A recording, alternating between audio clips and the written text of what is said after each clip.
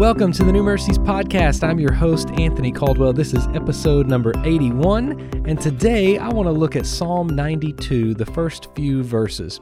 Psalm 92 has a title to it, and it's written a psalm, a song for the Sabbath.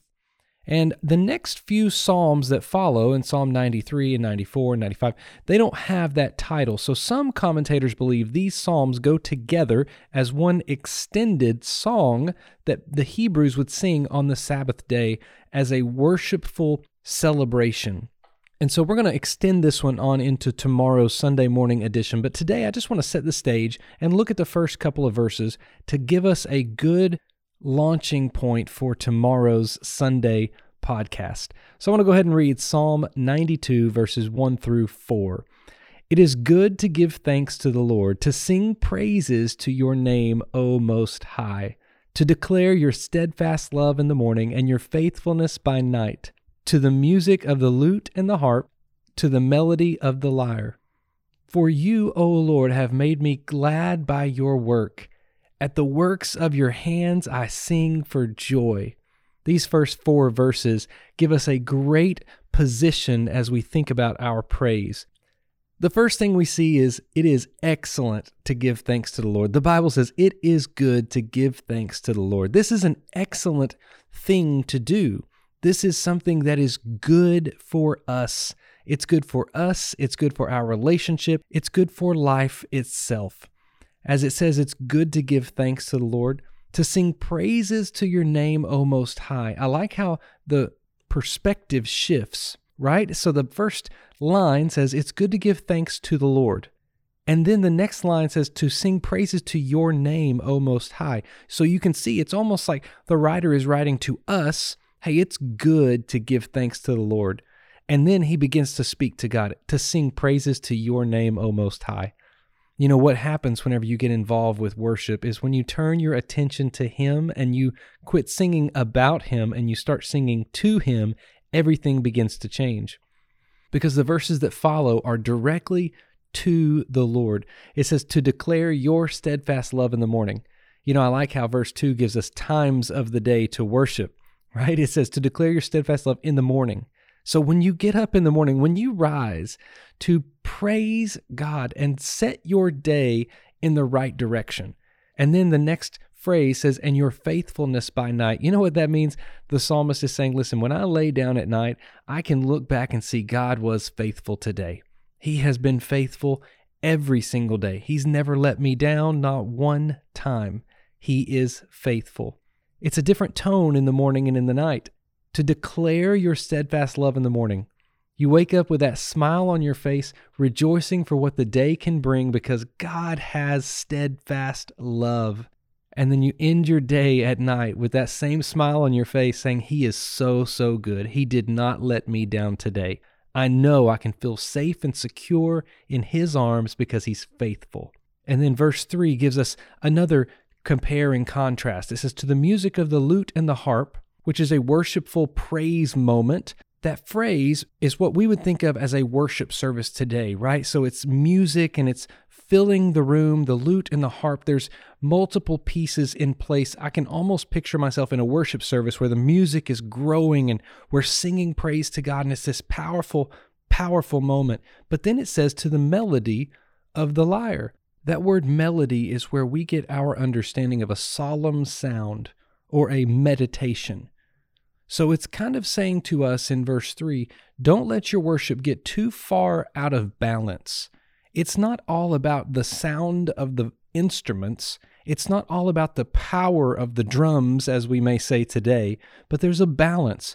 There's a meditation in the sounds of the words and what you're saying to God. And so be sure to keep your balance when you're worshiping. Don't let your emotions get too far out of control where you're losing the truth. Jesus said to the woman at the well, there's a time coming and has now come where the worshipers, true worshipers, will worship the Father in spirit and in truth. That gives us an understanding, the spirit or the emotional piece of us that's giving all of our heart, but also in truth. There has to be sound understanding. This is Jesus we're talking about. This is God we're talking about. This is the truth of who He is. So verse 3 reminds us, yes, worship, go for it, give it everything you've got, but understand there's also a meditation part where you sit and listen and hear the true words and the meaning of what is going on. And then verse 4 gives us that reason. It says, "For you, O Lord, have made me glad by your work." What you have done, God, is so good. My heart is glad. That word glad, if you break it down into the original language, it gives us the understanding it's a brightening up.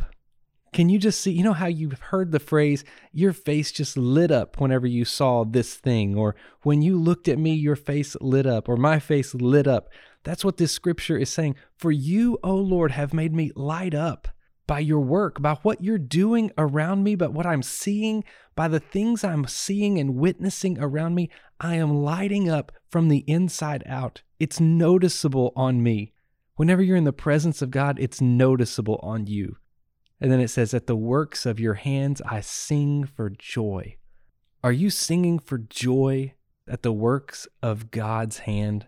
This understanding that we get is you're singing not so you get joy, but you're singing and shouting out aloud to cry out from this joyful rejoicing, this triumphant call. It's the call of a victor. It's a call of a person who has just won a battle, and this overwhelming joy comes out. Have you ever been to the point in your life where you're smiling so hard and you've experienced something so great that you just shout out? You may fist pump, throw your fist up in the air, or whatever your signal may be of this triumphant shout. That's what the psalmist is saying when he sees God's hand move. When you see God do something, are you joyful inside and it's causing you to shout out for joy for what he is up to in your life? Today, maybe take some moments, pray, just experience him in a great way. Listen to a great worship song. Listen to a song today that is one of your power anthems. I know I'm going to listen to a couple today, and I know that I've got some on my playlist that are just those battle cry songs for me. And they all point to who God is and what he does and what he's up to. He has saved me. He has redeemed me. He's called me out. I had no hope without him, but then he shows up. Always at the right time. I encourage you today, take a moment and just worship the Lord. Give thanks to him, sing praises to his name, declare his steadfast love this morning. And tonight, whenever you lay down, just recount a couple of the ways he's been faithful and see if that same smile doesn't show back up. Let the music surround you today. Let the melody make sure that you meditate on those words of truth today and see the works around you that God is doing. It will make you shout for joy.